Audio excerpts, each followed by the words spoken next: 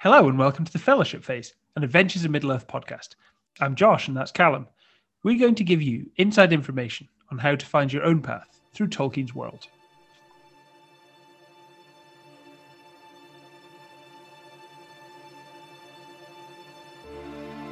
The threat of the shadow weighs upon the hearts of most inhabitants of Middle-earth. There have been 3 ages in the west of the world, and in that time many defeats and many fruitless victories. Sauron, the Dark Lord, seeks to dominate all, but the shadow does not rely solely upon instruments of war. Devious deeds and hidden plots are rife. Stronger still are the temptations that dwell in the heart. Temptations that even the bravest may succumb to. ...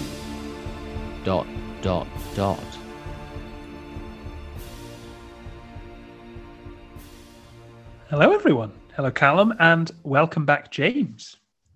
Thank you. Great to be back. I already feel anxious about what we're going to talk about. Callum, your introduction has set the tone. Yes, I hope it wasn't too much of an anguish having the ... Critical Role reference in there. An excellent episode of Critical Role. In 2 words, let's split it between you. In 2 words, sum up what this episode is going to be about. We're going to start with Callum and it's going to be seamless. Callum and then James. What is the episode about? Shadow. I was looking for shadow lore, but that's good. It I was felt looking for esoteric shadow and lore. abstract. It's I good. thought we were going for the shadow. I was And then going Callum for said shadow lore. And I was like, I guess I'm not saying shadow. I'm going to just say the then. So we're going to talk about the shadow and specifically shadow lore, which is the Yes. mechanic in AiME. This is something that sets the game apart from kind of vanilla 5e, I think is fair to say. Is it worth starting just with a bit about what the shadow, which is quite an abstract concept, is in Tolkien, and then why the game designers put it kind of at the heart of these rules? Okay, I don't count from Lore Master's point of view, the shadow. I'm going to go. Nominate contestant James. What is the shadow?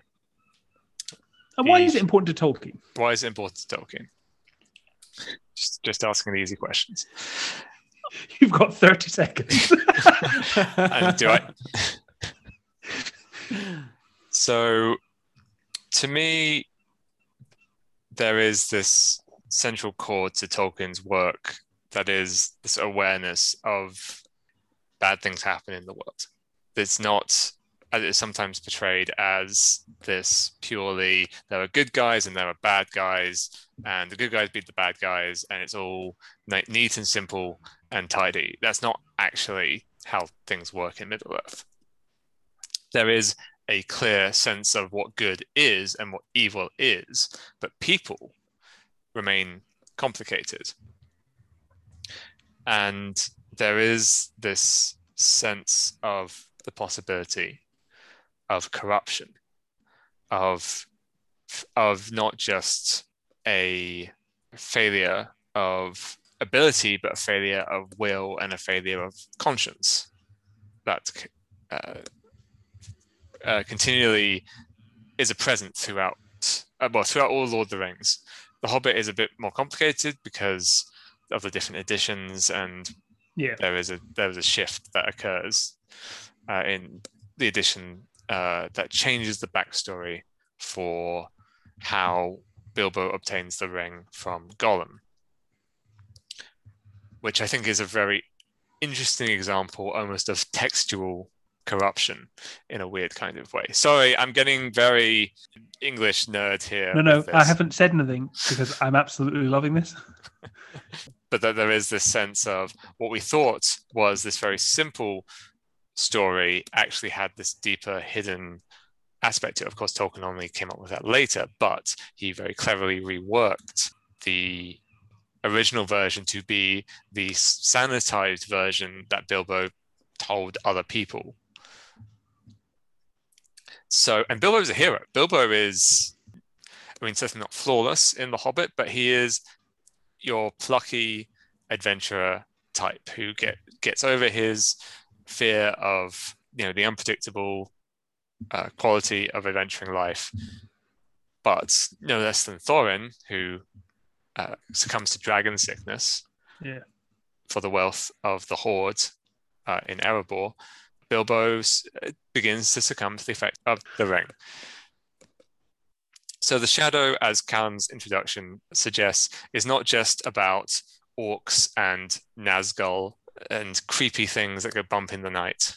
It's also about the shadow on our hearts, or of our hearts. You know, it's this constant challenge to try and be our best selves, and the things that pull us away from that. It's, you know, Boromir is, I think, the example I always think of. I'm sure most people think of, because Boromir is a hero, but it's not. But his desperation to be a hero, to save his city, turns him towards darkness.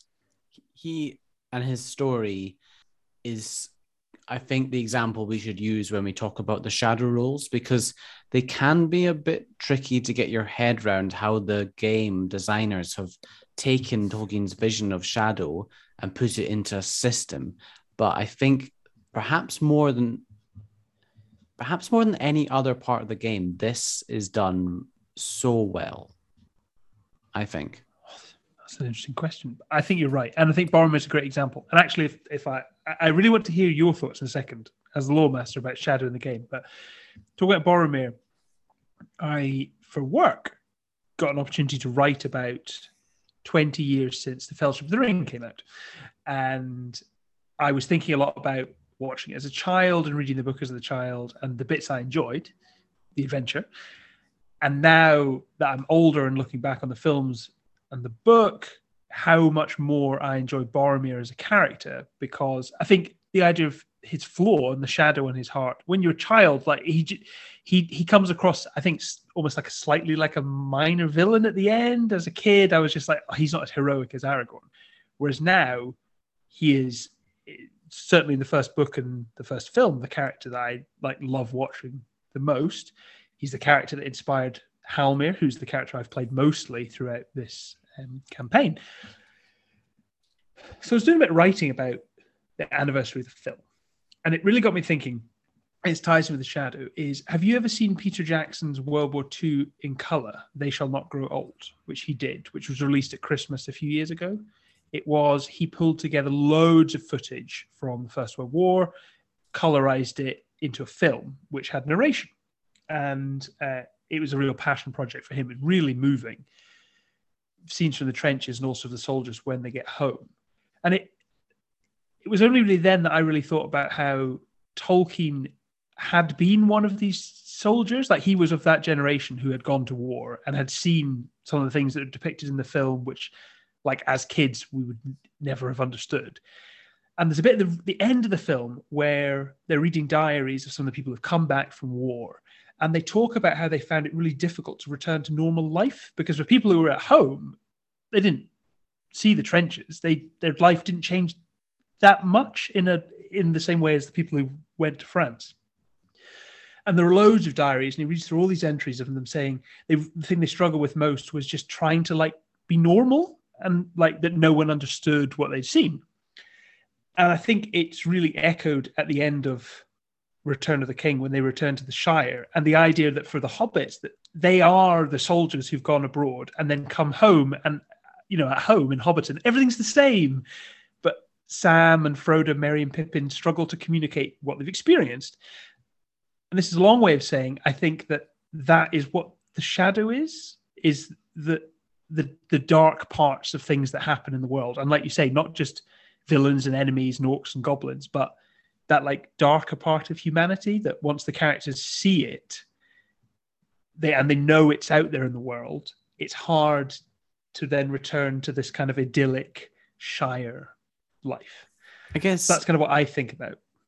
Might just be nonsense, but it just comes to my head that everything casts a shadow. So all objects, all people, all places, there's shadow there, and you can bring a light and try and just get rid of the shadow and drive it back. But at the end of the day, there will still be some shadow, no matter how bright the light is.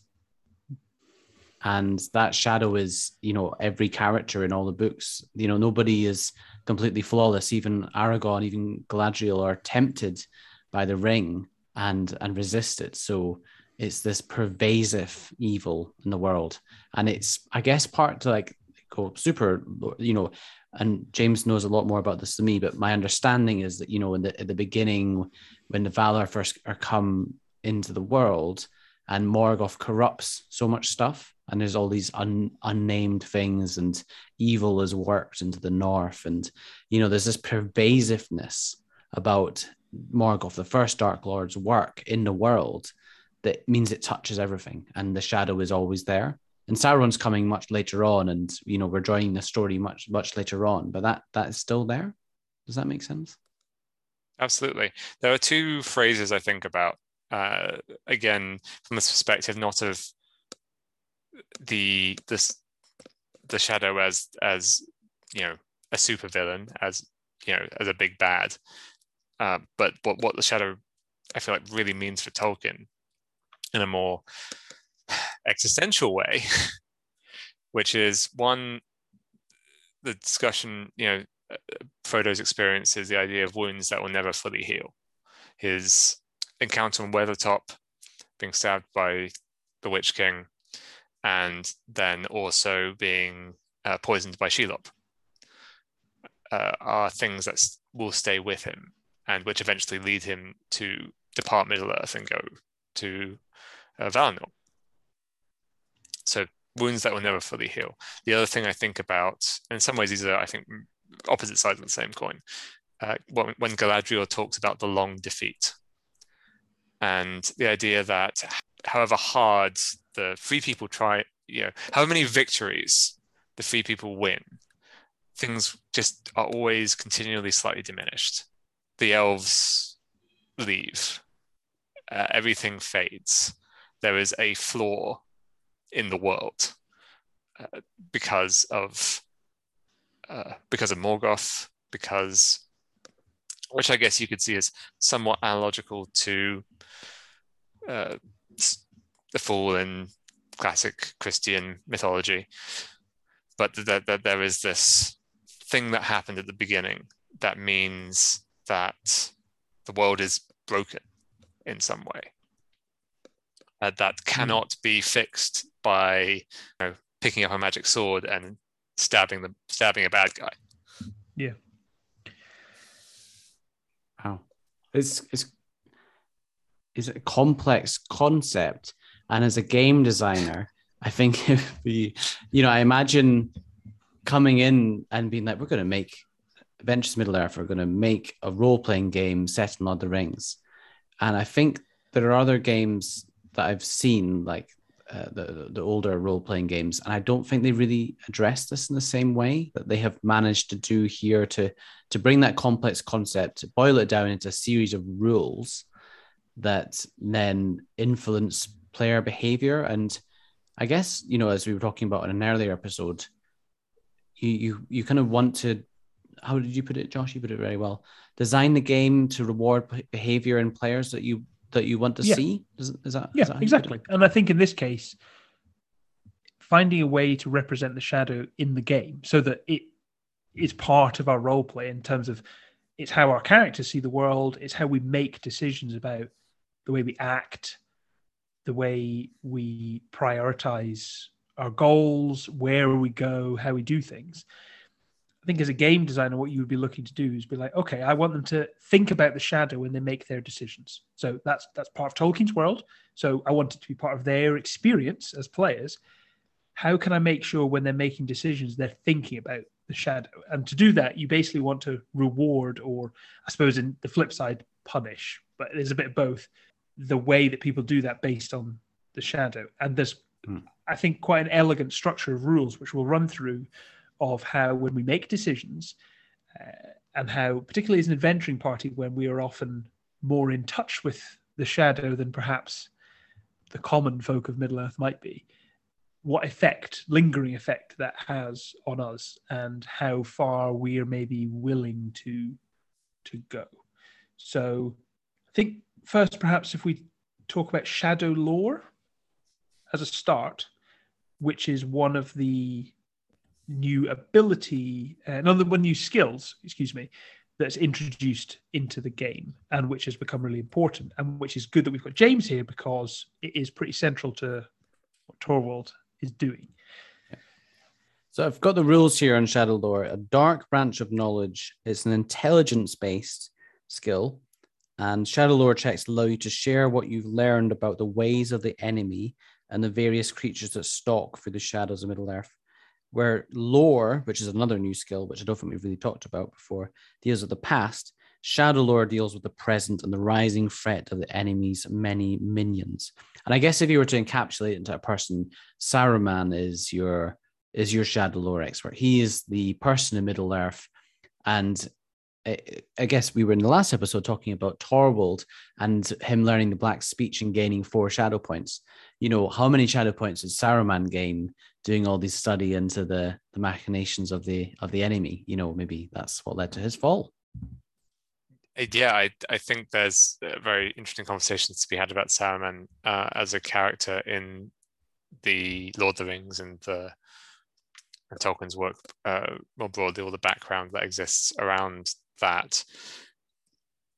So we did have a brief encounter with Saruman at one point in the game, which happened in a very shadowy place. It's kind of interesting that he is, I think in some ways very well deployed by Callum, in the sense that he did come in somewhat as the cavalry, classic mode, bailed us out of a sticky situation. Literally, in Torvald's case, had actually fallen into a pool of probably not very nice, I don't know, goo. And so we were relieved, and we were relieved as players, and obviously the characters were extraordinarily relieved. But there is something unsettling. Obviously, we know that Saruman has an ability that makes him, as we've discussed, I think, was it the previous session of the game, Callum, or the one before that? Because I think there was a mismatch from people were like, oh, well, Saruman wasn't that nice, but they actually, there's a thing in the rules about Saruman, his voice is so charming that you always come away from thinking he was amazing, the best person I've ever met. So as the characters would just see that, absolutely. But as players, not because we know who Saruman is, but also just because we know that here's this guy who comes in and seems to just know more about all this dark lore, that there is this risk of becoming consumed by it in some way, of sort of all the good parts of yourself being turned towards their most malicious potentialities. Shadow Lore is a really useful check to have. Yes. And James deploys it very well as Torvald. So, maybe how can we discuss about how it's used and how it works in the game? So one thing we did not talk about in the previous episode is one of the base scholar abilities, which is the Path of Wisdom. At second level, choose either medicine and 1 skill proficiency or medicine and proficiency with herbalism kit. Your proficiency bonus is doubled for any ability checks that use either of your choices. It is, in other words, a version of expertise from D&D 5e. And then it says, whenever you gain a new skill proficiency, you may move your double proficiency bonus to the new skill, which I did when I got Shadow Lore, because as Callum pointed out, it is so useful to understanding what you're up against in any encounter with the enemy with a capital E.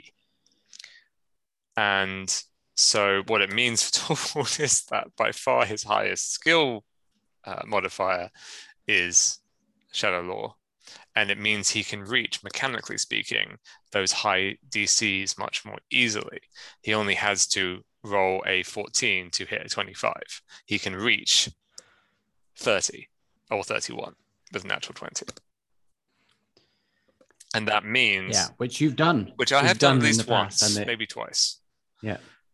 Which means that there is, again, thinking about, and obviously this episode is not about Tord, and we talked about Tord plenty on the previous episode, and we're going to go for 3 hours this time, guys. No. But it means that he gets to fulfill that role of figuring out what's going on. What is the enemy's plan?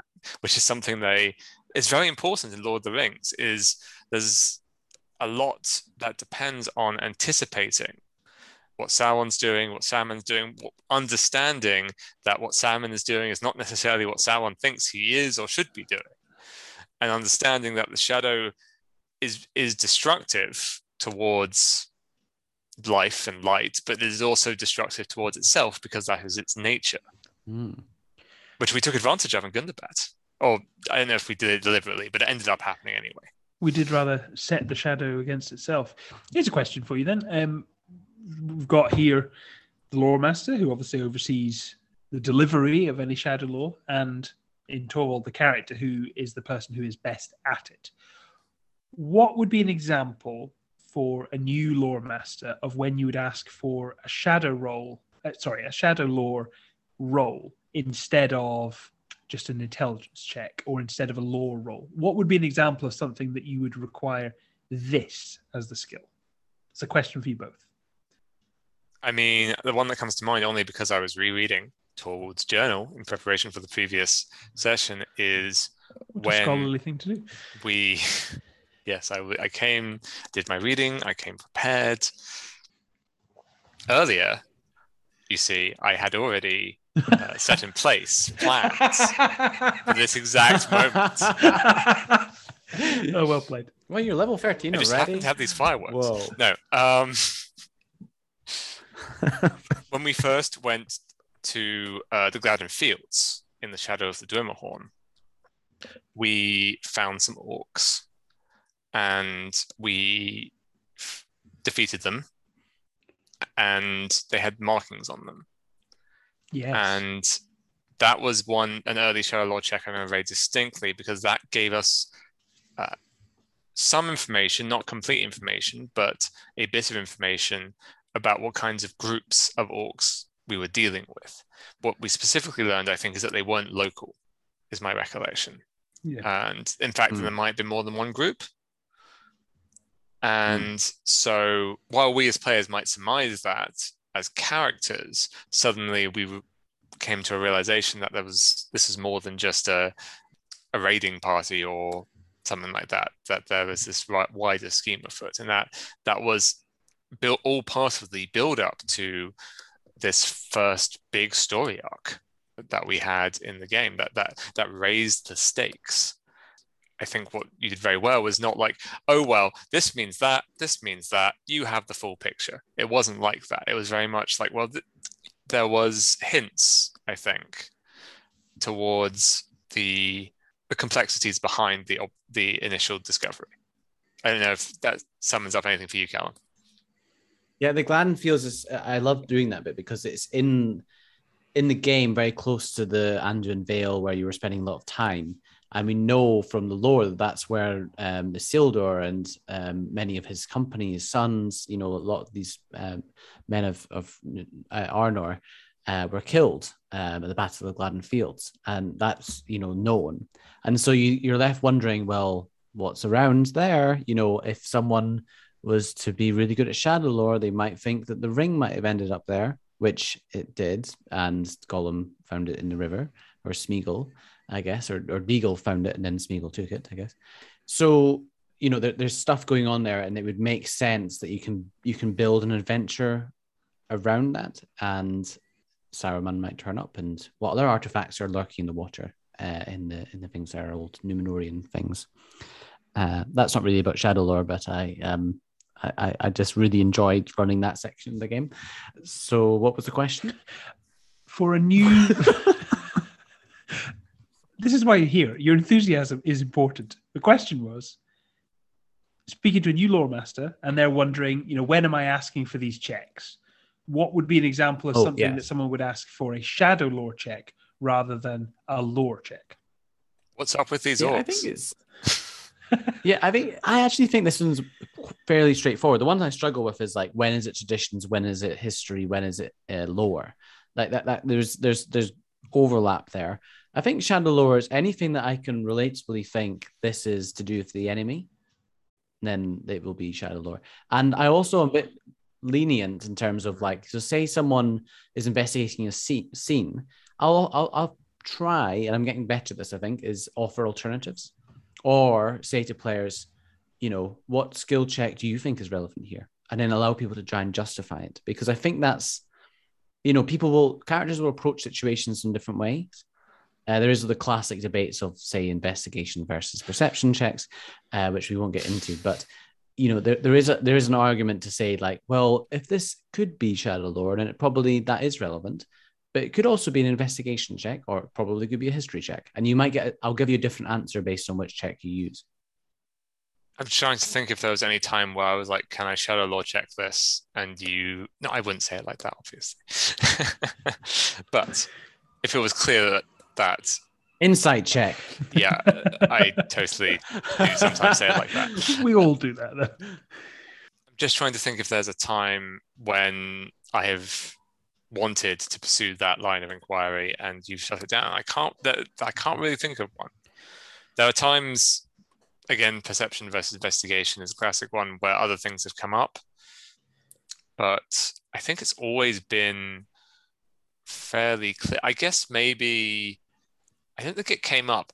I guess maybe with some factions of men who are not good, there might, but maybe if they're not directly servants of evil, like obviously if it's like the Corsairs of Umbar, then yes, probably some amount of shadow lore might be relevant. If it's like some of those rubbish Lake Town criminals we occasionally run into, and honestly, they're more scared of us than we are of them, then I don't know if shadow lore is particularly relevant in that situation. Yeah, that's a good point to say. Actually, where does something stop or start being shadowy? Because as we've already said, the shadow can affect everybody. And are you just a slightly dishonest merchant, or are you, a Nazgul? So there's a line somewhere between those two. Cheese merchant. No. Blessed are the cheese makers. We're just going to leave this hanging. We're not going to give any context to the mysterious cheese merchant. Way better if we give no context. Let's move on. So I feel like we've gone a depth into shadow lore there. Should we move on to talking about the shadow points, or is there anything else we want to say about shadow lore? Before we wrap up, just something, because Stuart touched on this when he was talking about Runin, was one of Runin's abilities as a wanderer is he gets a bonus to fighting against shadowy enemies. But there's sometimes a question of when he's fighting something in the wilderness, if it is something that's just scary, or whether it's something that's actually malign in some way. So, for instance, we fought wolves before, which are wild animals. And I think he'd asked, are these shadowy creatures? And I got the sense a few times he'd ask questions and it gave you pause for thought of, actually, are these wolves shadowy, or they're just an environmental danger? But then what if they were wargs? Or what if that's a werewolf? Or what if they're giant bats? That's another time that shadow lore, I wonder if that kind of question rolls in there. And I also wonder if it comes down to motivations as well. So you could have a wolf that is just out hunting and looking for food, but later on, sometime later, that wolf could come under the effect of a warg, was leading the tribe. And then, what is its intentions, its motivations? And that's generally what I'm thinking about when it comes down to that. I guess there's some creatures that are so bent and twisted by the shadow, like orcs, for example. I don't think they would ever not be shadowy, but if there's a creature, terrible. I'm trying to think what James is smiling about. So many things. I was thinking one, we can't get into whether orcs are inherently evil. You just can't go there. Yes, that's a tricky topic. That's you weren't going there. That was me. I summoned that particular spectre. The other thing I was thinking when you just said talking about the wolf's motivation, I was just thinking about the bit in Galaxy Quest where Tim Allen is fighting the rock monster, and the advice that Alan Rickman's character is try and understand what it wants, what's its motivation, as a joke on like this is how an actor would approach this problem of trying to understand the motivation. Sorry, I've excellent completely film. I want to go watch that. Best Star Trek film. I think not entirely irrelevant to the question of shadow and the way Tolkien uses the word black, which I think this is not what this meeting is. This is not what this. Very official. Very official. This is not what this episode is about. I think, however, we should note that that's a thing there and it's worth talking about, even if we're not getting into it now, because we're talking about the game and how the game works and how the game uses Tolkien's ideas. We're not talking about the cultural placement of those ideas. You know, it is clearly an issue, and it's something that we need to talk about and be conscious about. And I guess it's one of those things as well that we can't just place in a little box and say, like, this is the episode about that. So I think that's something that we'll touch on as we go through talking about Tolkien's world, because it's a pervasive issue and it's obviously very important. Indeed. Let's talk about shadow points. Yes. Let's talk about shadow points. Yes. Or what's it called? It's called the shadow in the rules.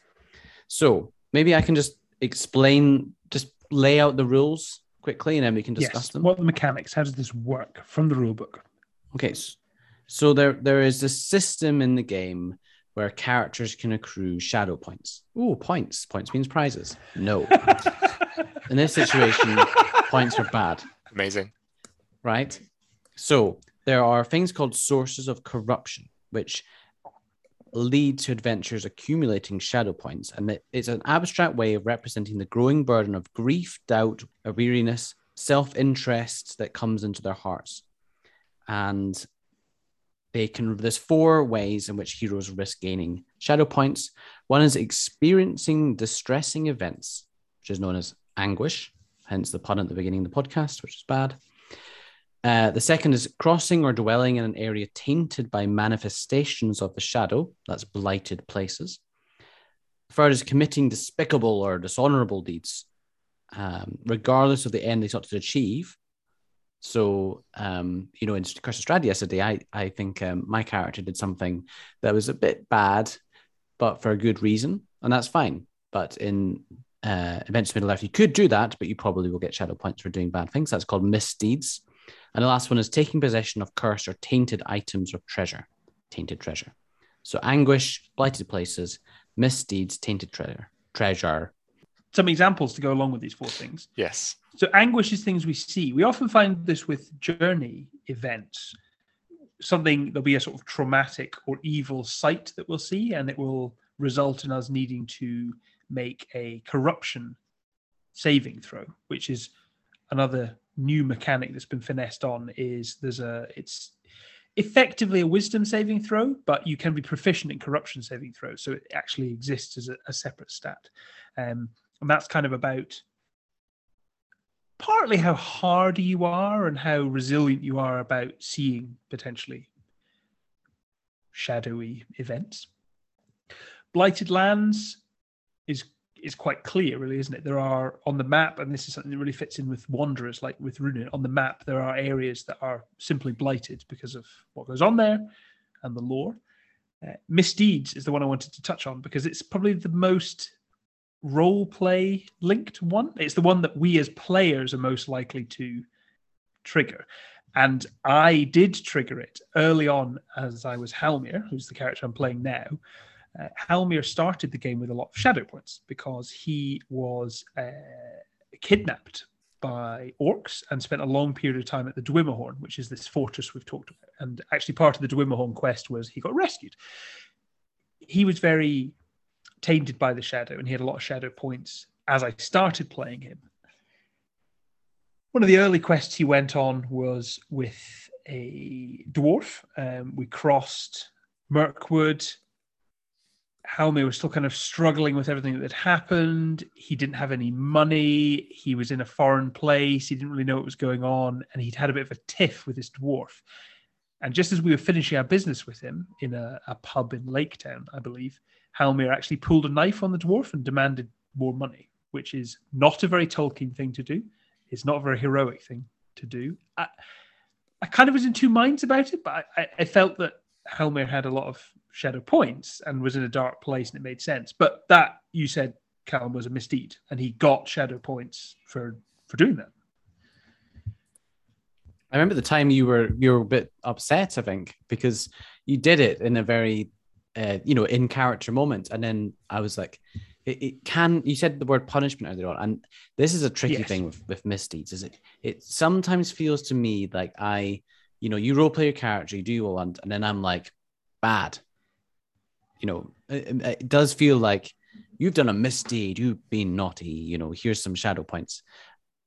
And I think maybe a way, not around that, but to just make it clear to a player that, and I hope I've managed to do this more, is say, are you sure you want to do that? That will be counting as a misdeed or something along those lines. So signposting to people that, and most of the time people were still like, yeah, I think this is what they would do for X, Y, or Z.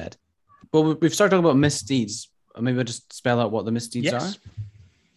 So if you have an accidental misdeed, so, like you swing your arm, oops, sorry, I cut, Delilah's throat. That's a specific example. I don't know what that example was. I don't know what that was. Anyway, if it's an accident, no shadow gain. If you do a violent threat, which is really interesting because there's a line there, you gain 1 shadow point. If you lie purposely, subtly manipulate the will of others, very 2 Kantian. points. Sorry. It is actually. Cowardice, theft, and blunder, 3 points. I'm sorry, blunder. Blunder with a P. Blunder. Blunder. Blunder. I was like, how is that? That was a blunder. Shadowy? That was a blunder. Which actually, we'll maybe finish reading through them and we'll come back to plunder because I'm reading this. I'm like, there's a thing we need to talk about. Unprovoked aggression, abusing own authority to influence or dominate, 4 points. And drum roll, please. Worst of all, expulsion from high. No, that's a different thing. Torment and torture, murder. 5 points. Which is funny is that you just go up a little bit. Murder's quite bad, isn't it? So you commit misdeed, you get shadow gain. Plunder is an interesting one. Thoughts? The cowardice, theft, and plunder. Because we actually had a conversation in character about, or one of those conversations that's sort of in character, but also sort of trying to figure out what the rules are. And maybe it's one of those cases, Callum, where maybe it is appropriate to, and we're very much figuring out the game at this point and how to play games like this more generally. And actually, you did come in and say, I don't think this would be a misdeed. So you did actually come in and give the Lawmaster ruling. But we had this sort of half in character, half as players conversation when we defeated the troll. Yes. And found our way into the secret tomb beneath the city of the Earthed. Spoilers for that, I guess, because I think that is a part of the materials for Adventures in Middle-earth. And then Callum said that you do not. You think I think under the circumstances it wasn't plunder because we were actually, now that we had opened the tomb, we had to preserve. We knew the orcs were coming back. We had to preserve the items. And I think the logic was that wasn't really plunder because that you could maybe call it an accidental misdeed in opening the tomb, but once it was opened, we had to make sure these things did not fall into the hands of the orcs. Was, I think, eventually the reasoning we landed on. But it is an interesting intersection between these specific rules from Adventures in Middle-earth that tie in with the Shadow and what we expect from games like this. Yeah. But also worth noting, of course, that Gandalf and Bilbo and Thorin retrieve swords from the troll horde in The Hobbit.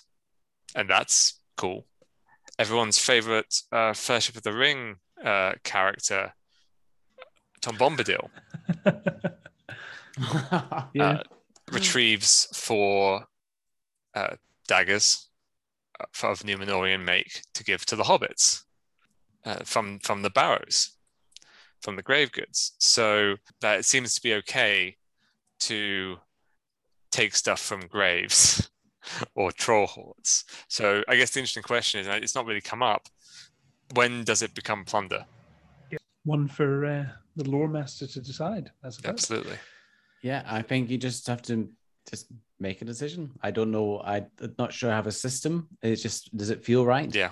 What's the vibes? What's the vibes? What's the vibes? So that's a misdeed. Should we talk about anguish? So it's different. I'm not going to read through the whole table of anguish because that would take ages. But basically, there's sources of anguish.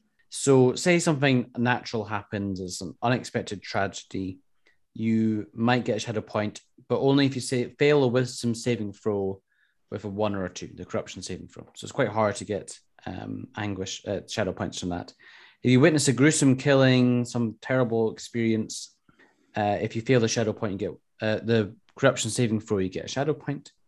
If there's a harrowing experience or torment or sorcery, you get 2 saving shadow points. God, I'm not doing this well.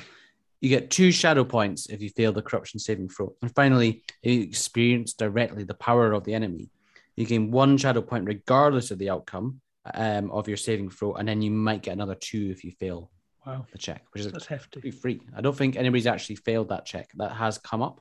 I know Malbeth had to make that check, and I think he failed actually. So maybe he'd get free shadow points in that situation. So anguish comes up a lot, actually. I think that's probably the thing that I use most out of these, because you're good. You don't normally use misdeeds.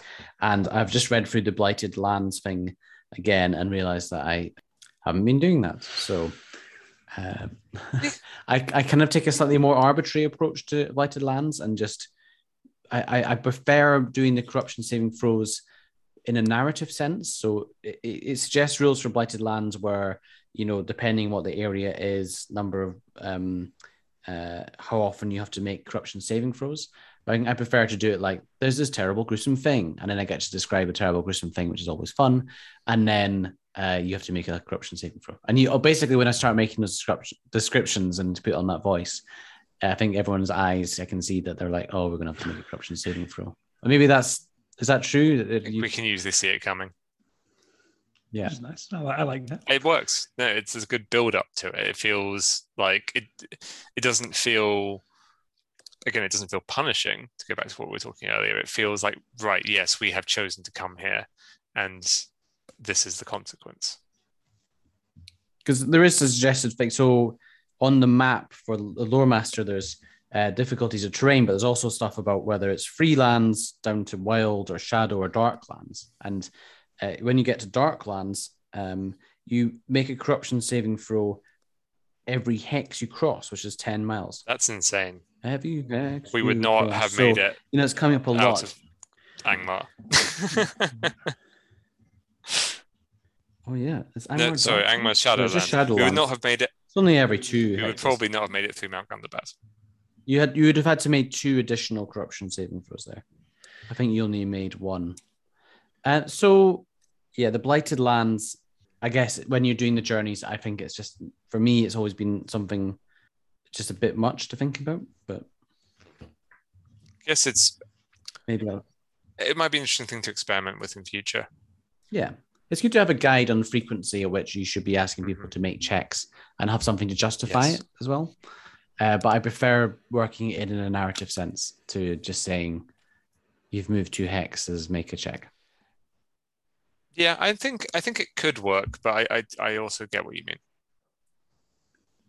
And finally, we've got Tainted Treasure, which I don't think it is quite straightforward. Depending on where you get the treasure for, it might be cursed, and you might have to make a corruption saving throw. And there's a table in the book that gives you DCs and how many shadow points you get. So that's, I guess, how you gain shadow points.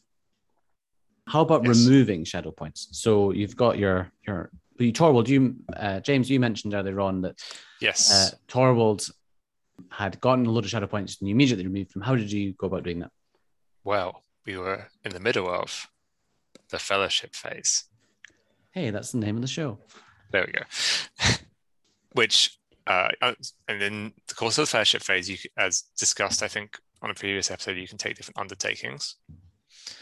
And one of these is, I don't remember what it's called off the top of my head, actually. It's called Heal Corruption. And you can make a roll to see whether or not you are successful in healing corruption. And if it is a really good roll, as mine was, as I recall, you can heal more corruption. So narratively, what's happening is you're spending the fellowship phase, which could be weeks, maybe months, And we've role played out what people would be doing to actually try and cleanse themselves of this shadow that's on them. A player hero wishing to remove their corruption must make a DC 13 Wisdom Insight ability check. If successful, they remove 2 shadow points. If their ability check results in a total of 25 or more, they remove 4 shadow points, which is what I did. You got your insights proficiency from being a barding? Yes, exactly. If it suits a player hero's personality, the Loremaster may allow the substitution of another ability like a charisma check with a musical instrument or strength test with blacksmithing tools. This idea that depending on your character, they might be doing different things. And then we talked about this in game in relation to Runin and Runin's blacksmithing, I believe. Yeah, he's done some of that recently. Yeah, I think that makes sense because I never like it when it's a specific part of the game is locked behind having one specific proficiency or being strong in wisdom, because then it's like, well, every character I take, then I'll just put insight on as a skill and I'll make sure wisdom's always high. Having good wisdom in AiME is a very good idea, by the way, because we'll come on to the rules of shadow points and what happens when they get too high. But yeah, I think it's being flexible and allowing people to, who am I to say how you go about removing shadow and how you relax? There is other sort of focused ways of doing it, narratively speaking. The Bjornings can take an undertaking at the Carrick, which is very important in Tolkien's lore. In the middle of the River Anduin, the Hobbit passes by there as a story. Bjornings who go to the Carrick can double the speed at which they remove shadow, because it is a spiritual place of sorts for them. And what I liked about that was that when I was Theodric and I had shadow points, there was a sort of a pilgrimage you had to make, and we played it. It wasn't easy. It wasn't just a hand wave like, oh, I go to the Carrick. Theodric had to go there, and I think it was reasonably challenging to get there. And that spending time there meant he got to make twice as many rolls to get rid of shadow points. And that felt cool, because it felt for Theodric like, well, it's great when I'm here, I can remove shadow there. And I'd also thought to myself, if we end up further away from home and I get a lot of shadow, I'm going to, and this goes back to the game design, reward the behavior you want. I'm going to want to go back to the Carrick because I get a bonus. So it helped tie together the Bjornings as a race. And I like that there are different kind of culture benefits.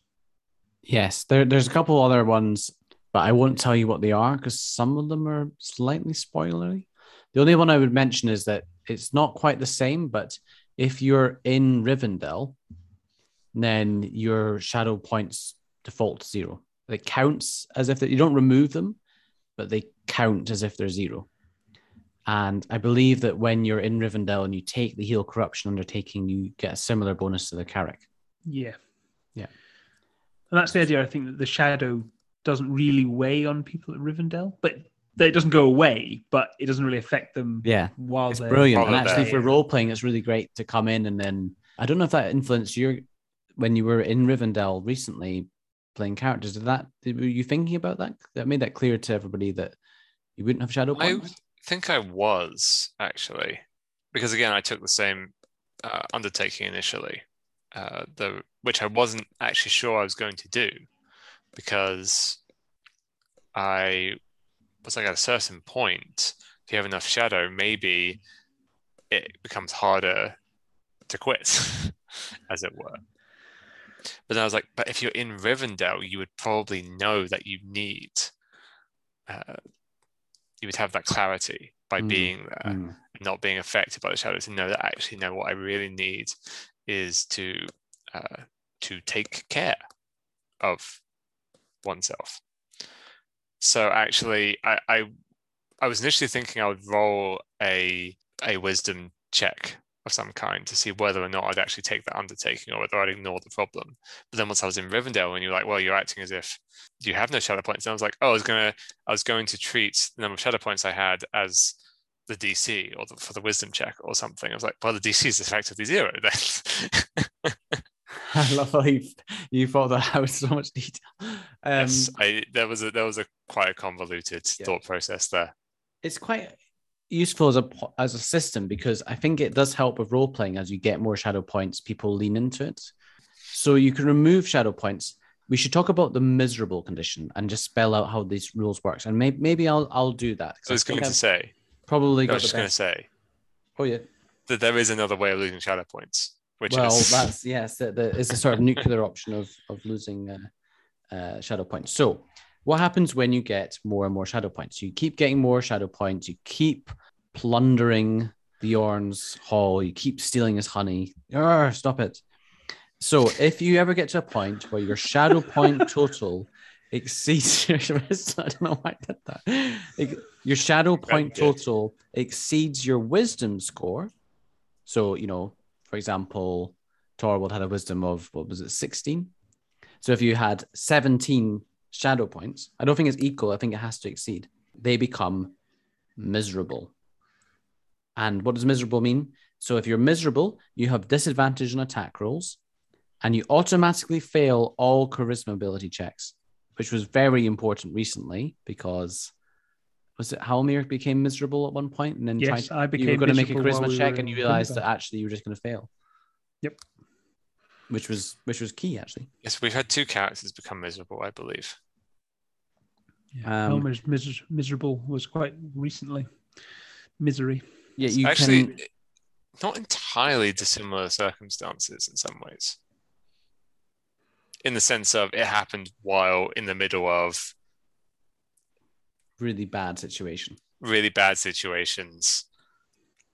middle of a fight or prolonged conflict encounter, and in the middle of a place of shadow. So miserable is bad. You don't want to be miserable, just like in real life. And whilst you're miserable, you can temporarily counteract those problems by spending your inspiration to either remove disadvantage on the attack roll, or if you spend inspiration, it allows you are able to take a charisma check at disadvantage, which I don't think I knew about or remembered. So you're miserable. Okay, how do you get out of being miserable? How do you get rid of these shadow points?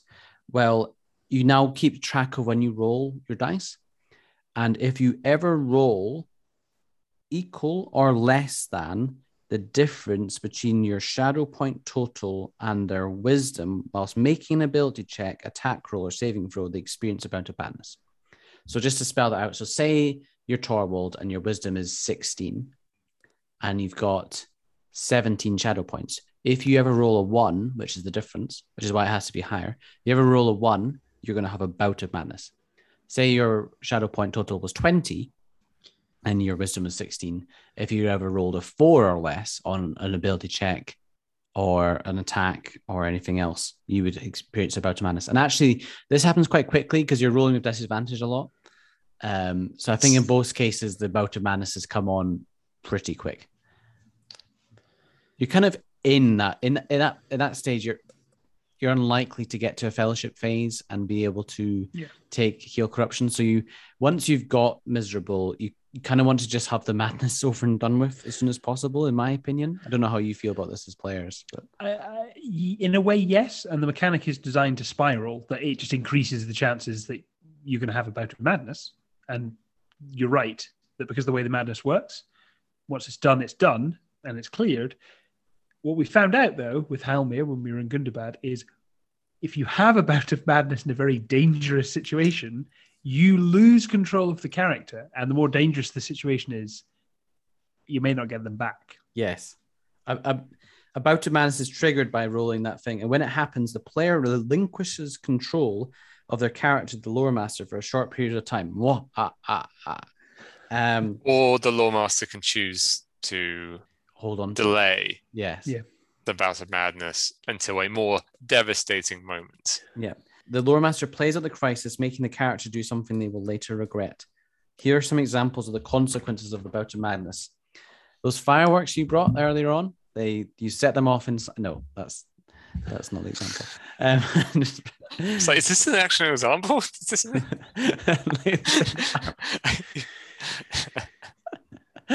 It's like The Sims. You ever play that and you set the fireworks off inside and everyone's running around. So, for example, desperation, the hero cannot find a trace of hope in the spirit and thus cannot use inspiration until their heart is again lifted. Oh. Well, we could use the example of Halmir. So Halmir was in a situation where they were in Gundabad. They'd completed their mission. They'd rescued someone that they were there and they were trying to make their way out. But Halmir, one too many bad things happened and he went mad. And what happened? Maybe you can describe it.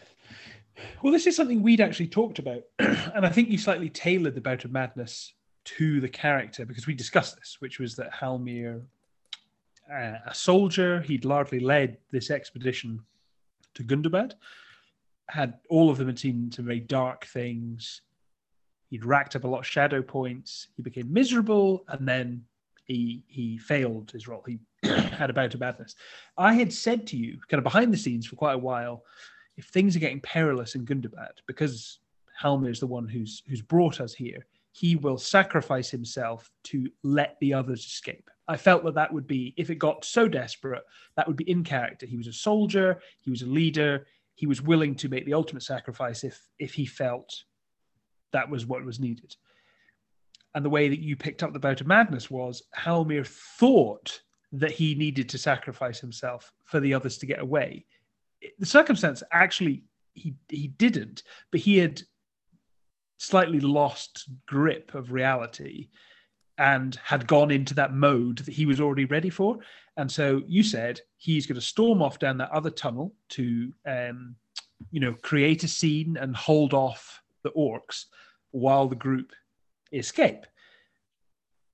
The losing kind of the grip thing was that the group were actually not in a position to escape, and the enemies weren't really coming for them at that point. And Halmir was effectively just drawing attention and risking his life. So he ran off down the tunnel towards danger and left the party to handle. That was a tense moment. That was very tense. Very tense moment. And there were efforts made by other characters to try and snap him out of it and to restrain him, but he's a strong warrior. He shook him off. It was only the last ditch attempt was Runin said he was just going to fire an arrow at Halmir's knee to try and knock him over or knock him down. Little did Stuart and Runin know that Halmir was so low on hit points that the arrow knocked him to 0 hit points. Yeah, we talked about that with Stuart on an earlier episode, and yes, I remember listening to it.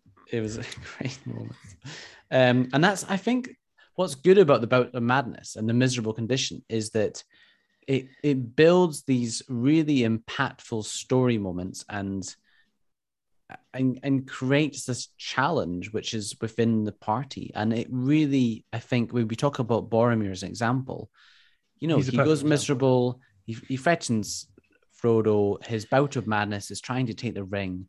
But what happens once you've had the Bout of Madness is that you lose all of your shadow points and you then gain something called a permanent shadow point.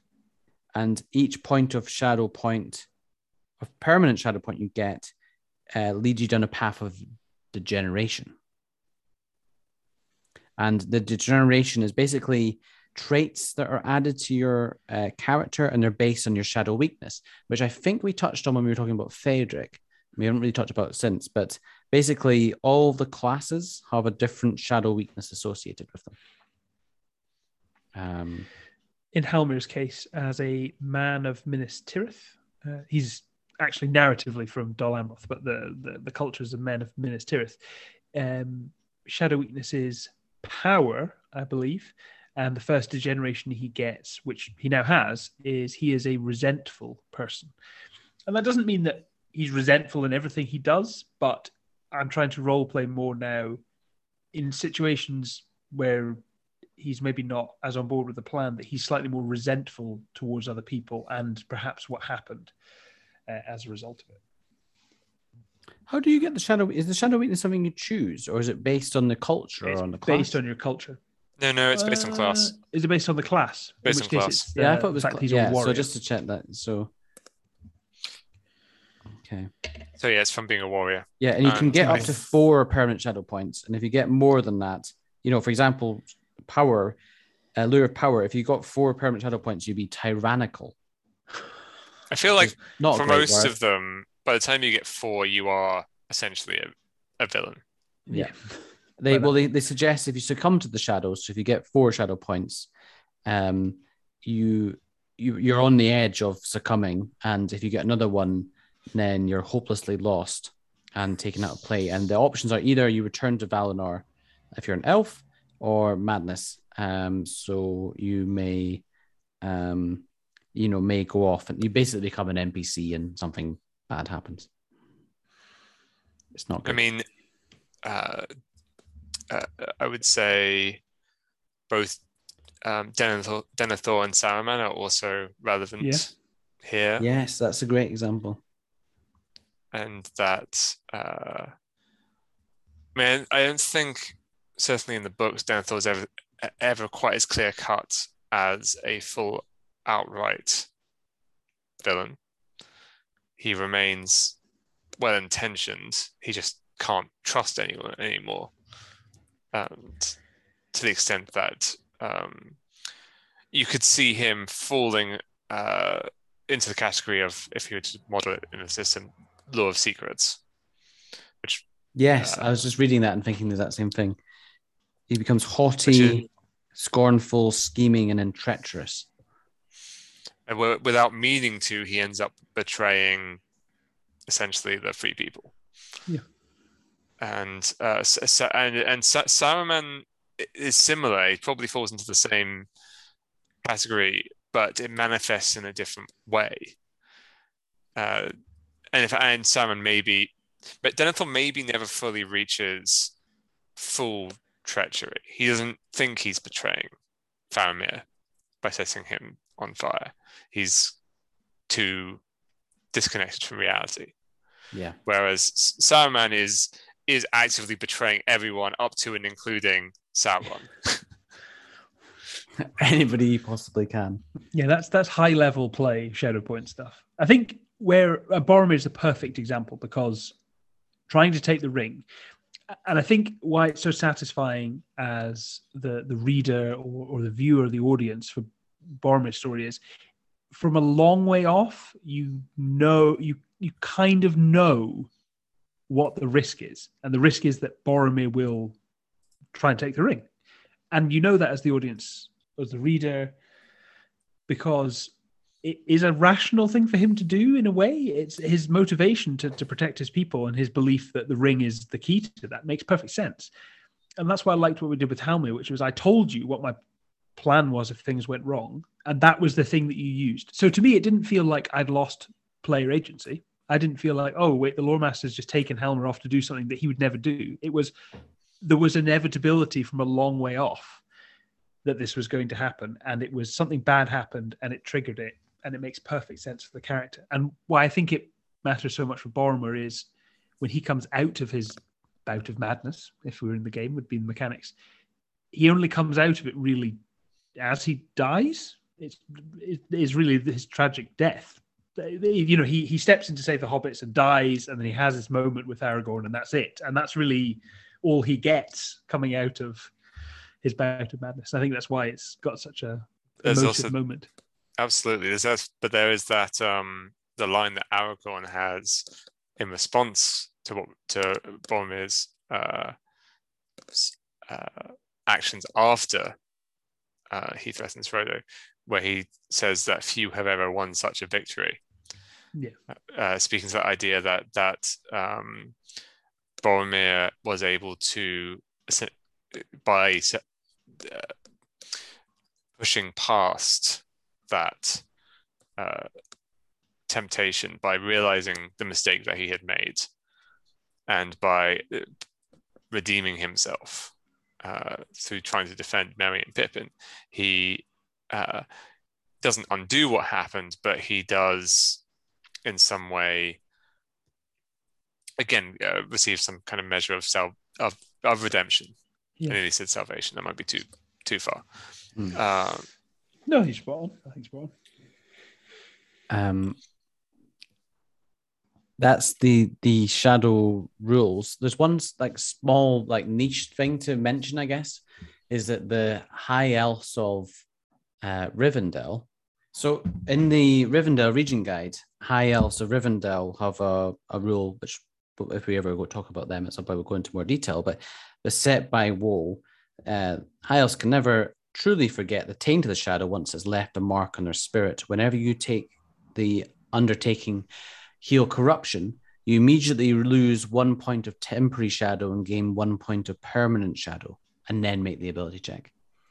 So essentially, if you build up lots of shadow points, you can try and get rid of them, but you're basically trading it in for permanent shadow points. You're just converting them into which to me, permanent makes me think I probably would never take heal corruption. I just wait till I go mad, but that's a risk. You don't know what that situation is going to be. So I think what that is that the high elf culture, they are more powerful. They get better benefits, which is unusual for this sort of game, but it's tempered by the fact that those player characters won't be around for very long if you're playing in a setting where there's a lot of shadow points coming in. They're time limited, which is pretty cool. It's an interesting way of balancing. That's very distinct. Yeah, it didn't come up when I played a high elf, which is the only person who's played one, because it was say a one shot, but it was, I think, 5 episodes in the end. It's a kind of limited campaign. Yeah, we didn't really have enough for that to have come apart. Okay, how about the system in comparison to other RPG systems of a similar style? Because although shadow as a concept is very Tolkien, this mechanic appears, I think, in a comparable way in a number of other games that I can think of. I think this is a very good example. I don't know if it is reminded either of you of a particular game. Well, it's there are madness rules in the basic rule set for 5th edition D&D. Yeah. What strikes me about those rules, and obviously certain campaigns such as Curse of Strahd, you were telling us earlier, have more specific criteria or effects. The basic rules are exactly as they sound. They're fairly broad and generic. There's short-term effects, there's long-term effects, and then there's indefinite effects. And in sort of classic, basic D&D style, it's like roll a D100 and see what happens. Obviously, a dungeon master could be at liberty to say you get a specific effect because a specific thing happened, or your character seems to be prone to maybe this kind of thing. But ultimately, these are your standard D&D tables. Is there rules for what triggers you to have that madness? Or is it just the rule, the certain spells, such as contact, other plane, and symbol, can cause insanity?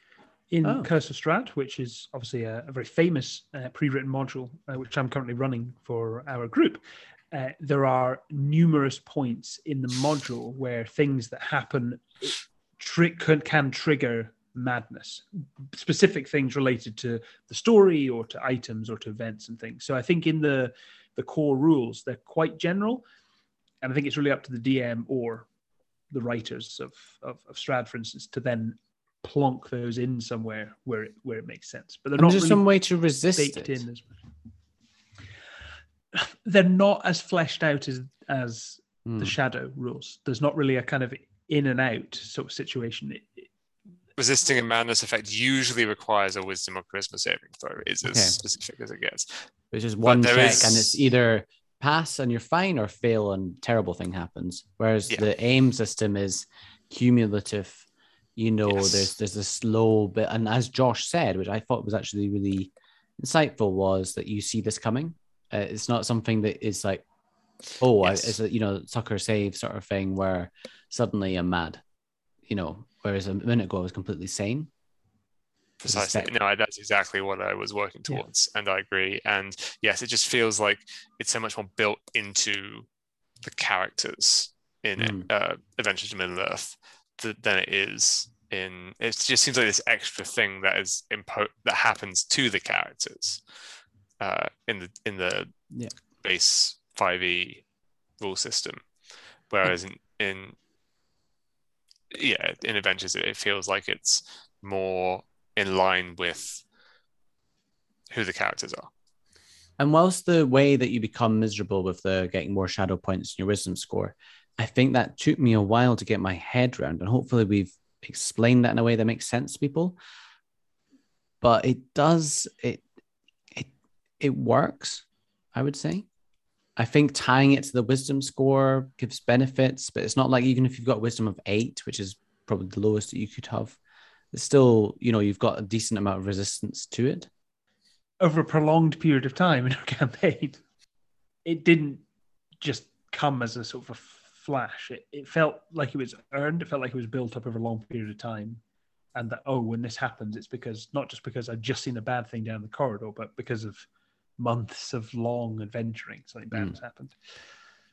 You do need to get Bert on to talk about Isambard at some point. I know, yeah. Bert played a Isambard hobbit poor Isambard didn't last very long as a character because he got so many shadow points. He got so many shadow points. Bert took cursed jewelry, misdeeds. The treasure hunter sort of concept very seriously. Yeah, he's had 3 player characters, and each of them have been so different and very interesting. I think, there's a lot to talk. We need to have Bert on and speak about his 3 characters and contrast them with each other almost, because, and just talk about like what that journey was. I think for him as a player and me as a lore master as well, in terms of that collaborative story. Character creation. Yes. So what other systems do we want to talk about? So we talked about the 5th edition base madness and yes. Again, it's actually a shame that Bert isn't here to talk about Call of Cthulhu, which he has far more experience with than any of us do, but obviously well known for having a madness mechanic where that is one way your characters can lose. I wasn't sure the right word was there. Yes, but as we none of us have any experience of the game, I think we can add a lot to that. It's very well thought of. I think the one, I know I joke about being a massive fanboy of Alien, which I am. The stress mechanic in Free League's Alien game, I think, is comparable and is very good. In short, the way it works, and the idea is to build on this concept of horror, that in a horrific action situation, there's an element of adrenaline and tension that can actually make you better before you lose your mind. The way it works in the game is that you roll a certain number of dice. As you become more stressed, you add extra dice into your pool. And things that stress you out are seeing terrifying things, like seeing an alien, one of your companions, being brutally attacked, seeing some kind of unknown space horror. You add more and more dice into your pool, which you're rolling. And the dice that you add in, as long as you're rolling successes, just give you extra dice. They basically make you temporarily better. You're just looking for a 6 on any dice that you roll. Your pool gets bigger and bigger and bigger and bigger. You're more likely to roll a 6. But if you ever roll a 1 on they're D6s they roll. If you ever roll a 1 on your stress dice, which are a different color, you panic and things start to go haywire. And panicking, there's a table for panic, much like there are tables for madness. It can be you drop a weapon. It can be that you run and hide. It can be that you scream and effectively cause other people around you to panic. It can be that you just open fire on the nearest person or enemy. And I think it works really well because there's this sweet spot of having some stress dice makes you better at what you're doing, but that inevitability that you are eventually going to panic. I think it's comparable because much like in AiME, there are things you can do to deliberately reduce it. You can recover by resting in certain places and by doing various things. So it has a kind of an up and down track. Like AiME, it feels more nuanced than vanilla 5e. But I think it's worth mentioning because it's a similar structure, which I think speaks to the kind of the core of the game. It's a very different game design overall, but I think that the alien stress mechanic is so well ingrained into the game. Yeah. I'd say it's not like better. It's just a very different game. It's a less complex rule system than AIM is. And they're trying to achieve different things, and they both do it really well. My favorite thing in the alien system is when you've built up enough stress that you start to get higher on the stress table in terms of the panic table rather. And then there have been certain situations where we want someone to actually roll high on the panic table so they get berserk and shoot the alien. Yes. And then you just freeze and you're like, no, and then you just die. Yeah, great game. Yeah. Oh, that's a great system. What is there any other comparisons you want to draw? Well, and only because I think, Callum, you mentioned it briefly when talking to Stuart, one of your episodes with Stuart, which was sort of morality systems in video games. Yeah. Which is an interesting point of reference. What I always think of is, of course, Mass Effect. That's it. I was trying to think what the game was. Yes. Did you listen to you thinking he's thinking Mass Effect? Yes, that's exactly what happened. Oh, okay, because I'm in the game. I just had to close this loop, Callum. I just had to close this loop. There's a game in my head, something space. I think I said Fallout or something, which isn't space at all. But Fallout also has or some Fallouts have a morality mechanic. It's Mass Effect. But Mass Effect, you specifically said Paragon, so yeah, that is generally speaking in this context probably you were thinking Mass Effect, which itself I think is loosely based on the sort of light side, dark side meter in BioWare's earlier Star Wars game, Knights of the Old Republic. The difference being that in Knights of the Old Republic, and this is true of I think the Fallout games that tend to have a similar system, you only have one total of points. You're either high. I'm making gestures with my hands in an audio medium. You're either good or you're bad. If you do more good things, you go more towards the good end. If you do more bad things, you go more towards the bad end. You're light side and dark side, right? The difference in Mass Effect is that they're separate meters. You can simultaneously earn more Paragon and more Renegade points and increase different sets of points. What is interesting to me about Adventure in Middle Earth in this context is there aren't light points, right? There isn't this sort of balance or this sense of we can sort of quantify exactly how good you are. It doesn't take in that direction. I think that's right for Tolkien. I think it would feel very forced, no pun intended, to bring a Star Wars like sense of morality. I'm just going for it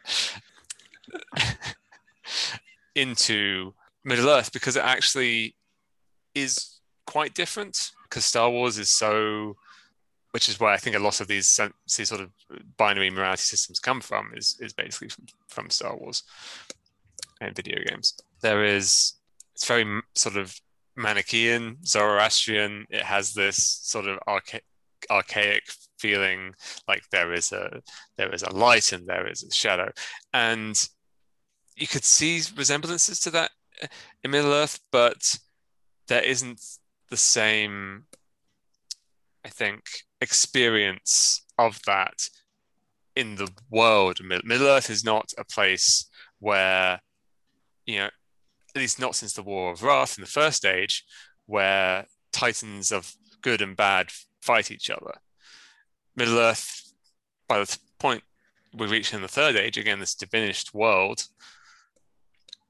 at the end of the long defeat, is a world in which the Valar are long gone, the elves are leaving. By and large, it's mostly just ordinary people, not Jedi, but it wouldn't seem right to have someone who can be measured as the ultimate hero in this idealized way, to me, in Middle-earth. Some people accuse Aragorn of being that, but I don't think that is how Aragorn comes across to me. He's much more grounded in ideals of kingship rather than this sense of moral purity. Yeah. That distinction makes sense.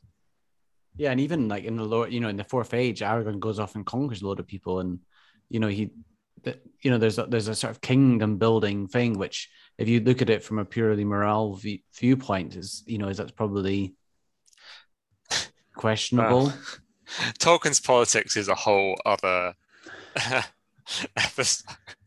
Well, that's true. He had very weird politics, to be clear. I'm not simply saying he is as straightforward as he was just very conservative. He was weirder than that. Well, maybe we need to have you back, James, to have the poll, because I have to admit that I don't know what his politics were, and both love to talk more about it sometime. Well, there we go. There we go. That's another episode planned. Put it in the list. I feel there should be a sound effect now, but I can add one in. What will the sound effect be? What's the list sound effect? It'll be a scribbling sound effect. Yes. Oh, scribbling. I don't really like the sound of chalk on blackboard. Should we put it on the podcast and see how few people listen to that? You're welcome. Will this remain in? What about a stamping noise? Stamping. Everyone loves a stamping noise. It's very satisfying. Now I feel like we're at the stage of the podcast where we're rambling, and we probably should just finish. So, Josh, we have discussed The Shadow for good and for ill in Tolkien's work, and how I think we're all agreed has been translated pretty darn well into the rules of Adventures in Middle-earth. Certainly provided some pretty big character moments for us, and imagine it continue to do so. And Torwald, being a specialist in shadow lore, will likely be at the heart of some of those moments to come. So thank you for joining us, James. Thank you for having me.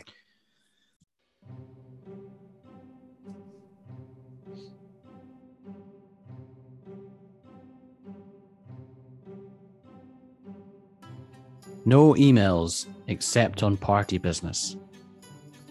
And comment suggestions and questions to thefellowshipphase@gmail.com.